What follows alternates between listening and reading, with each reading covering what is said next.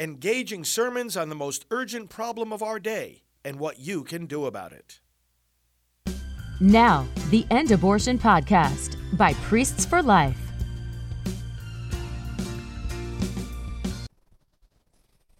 A reading from the book of the prophet Ezekiel.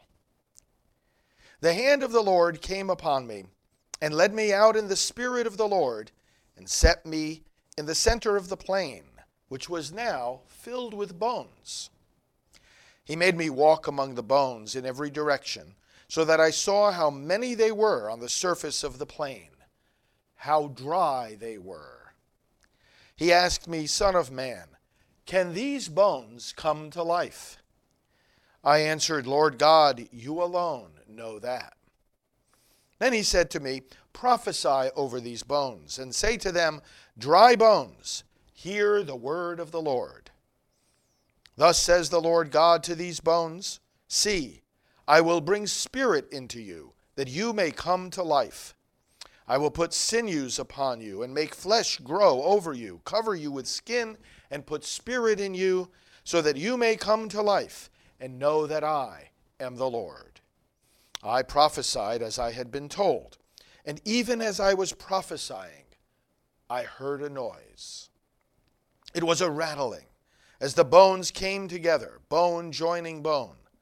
I saw the sinews and the flesh come upon them, and the skin cover them, but there was no spirit in them.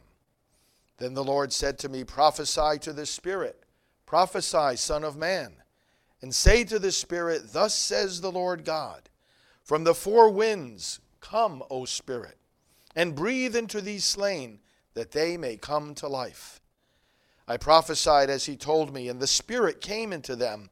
They came alive and stood upright, a vast army. Then he said to me, Son of man, these bones are the whole house of Israel. They have been saying, our bones are dried up, our hope is lost, and we are cut off. Therefore prophesy, and say to them, thus says the Lord God, O my people, I will open your graves and have you rise from them, and bring you back to the land of Israel. Then you shall know that I am the Lord, when I open your graves and have you rise from them, O my people. I will put my spirit in you that you may live, and I will settle you upon your land. Thus you shall know that I am the Lord. I have promised, and I will do it, says the Lord. The word of the Lord. Thanks be to God. Give thanks to the Lord. His love is everlasting. Give thanks to the Lord. His love is everlasting. Let the redeemed of the Lord say, those whom he has redeemed from the hand of the foe, and gathered from the lands, from the east and the west, from the north and the south. Give thanks to the Lord. His love is everlasting. They went astray in the desert wilderness. The way to an inhabited city they did not find. Hungry and thirsty, their life was wasting away within them. Give thanks to the Lord. His love is everlasting. They cried to the Lord in their distress. From their straits he rescued them, and he led them by a direct way to reach an inhabited city. Give thanks to the Lord. His love is everlasting.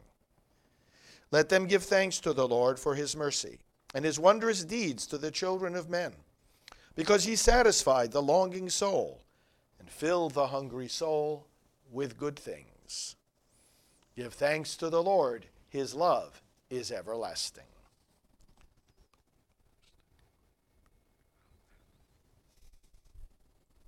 The Lord be with you. A reading from the Holy Gospel according to Matthew. Glory to you, O Lord. When the Pharisees heard that Jesus had silenced the Sadducees, they gathered together, and one of them, a scholar of the law, tested him by asking, Teacher, which commandment in the law is the greatest? He said to him, You shall love the Lord your God with all your heart, with all your soul, and with all your mind. This is the greatest and first commandment. The second is like it.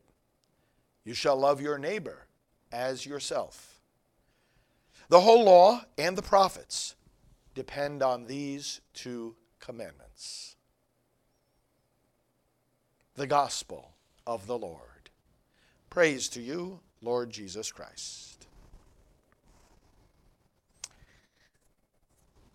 I love preaching about the dry bones in Ezekiel. I find myself coming back to that passage many times. We heard it in this first reading. And it can be understood on several levels. There's a direct historical context. The people of God were led into exile, as you know. They were taken by the Babylonians into exile. The kingdom of Judah was. The northern kingdom had been taken into exile by the Assyrians. Here they are on a foreign land, no longer the land that the Lord had promised and had given them and that they had fought for in many battles, the land on which the temple was built with the Lord's instructions, the people from whom he promised to raise up the Messiah, the son of David. Here they were now in a foreign land.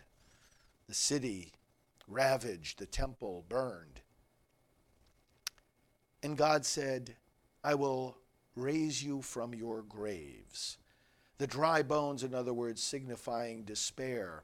We have lost our hope. And God says, don't do that. There is hope because I am still your God. I can bring you up from the dead of despair as you are in exile, and I will bring you back to your land that I have prepared for you. Secondly, this can be seen in the context of what we call eschatology, the last things, what our life is moving towards. Death, judgment, heaven, and hell, the four last things as they are called. We can take these words and apply them there. I will open your graves and have you rise from them. What does the church teach about the end of time? Christ will come again, gather all people before him for judgment, and will raise the dead. So the despair that people may be tempted to have, the feeling that we are in exile, because it's more than a feeling, we are, the word tells us we are strangers and in exile, traveling through this world, because we can't have ultimate hope here. Our ultimate hope is with God. Our ultimate hope is the fullness of life with him in heaven. Here, we're here temporarily, and all things are imperfect, and all things are under the shadow of death. Death is a reality, but it need not lead us to despair. God is saying, your hope is not dried up like these bones. Prophesy, speak the word of the Lord. The word of the Lord is life. It's the gospel of life. And I'm going to show you that life is the end of the human story, not death. Life has the last word because resurrection will happen. I will literally raise you from your graves.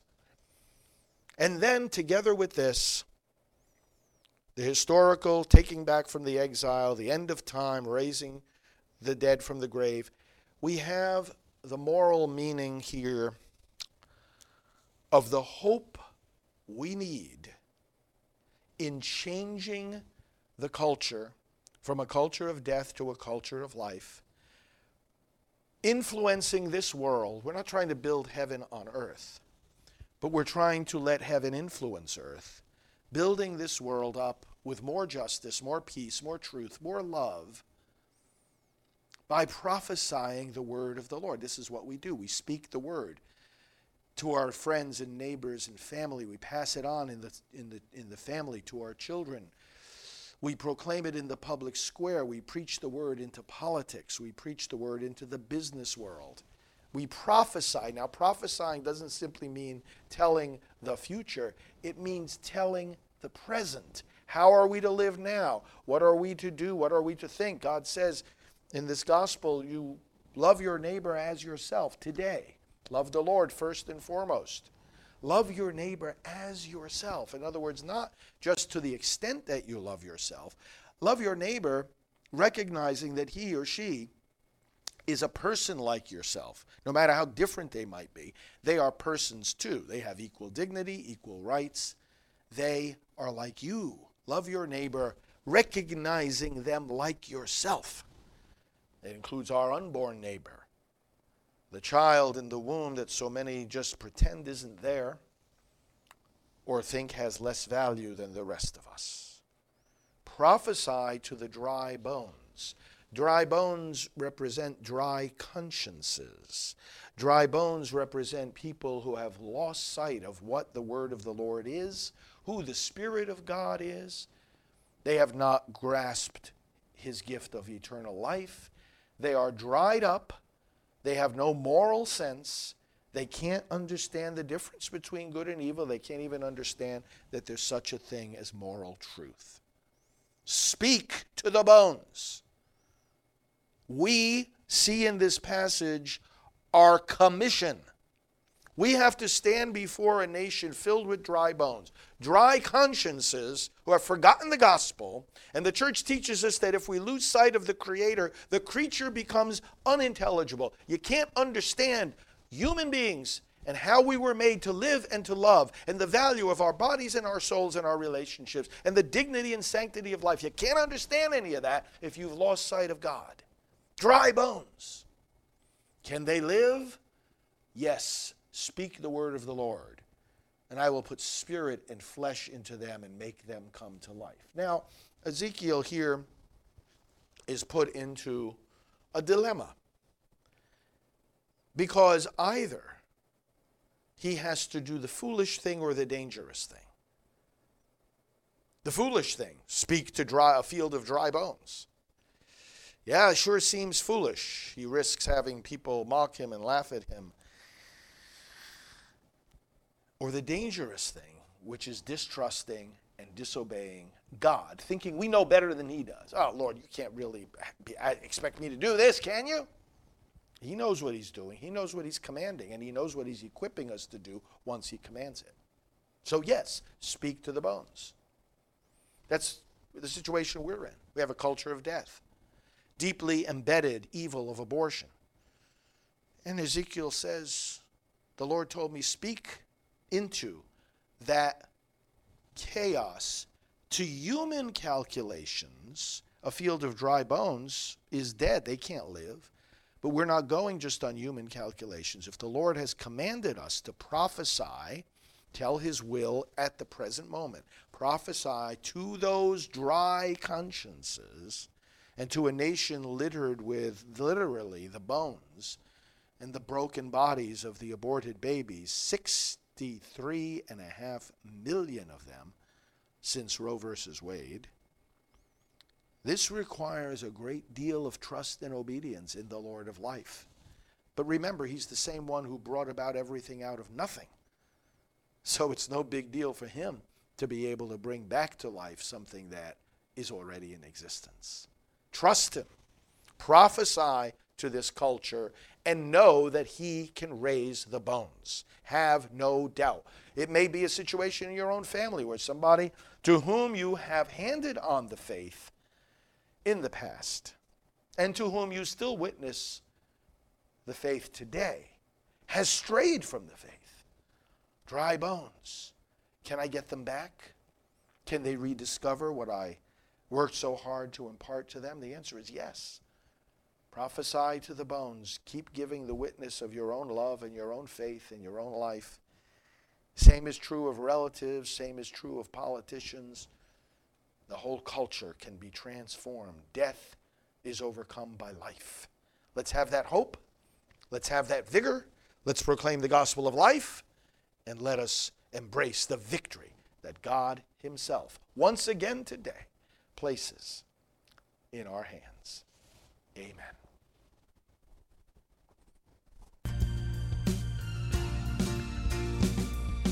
This has been the End Abortion Podcast. To learn more, to help end abortion, and to connect with us on social media, visit endabortion.net.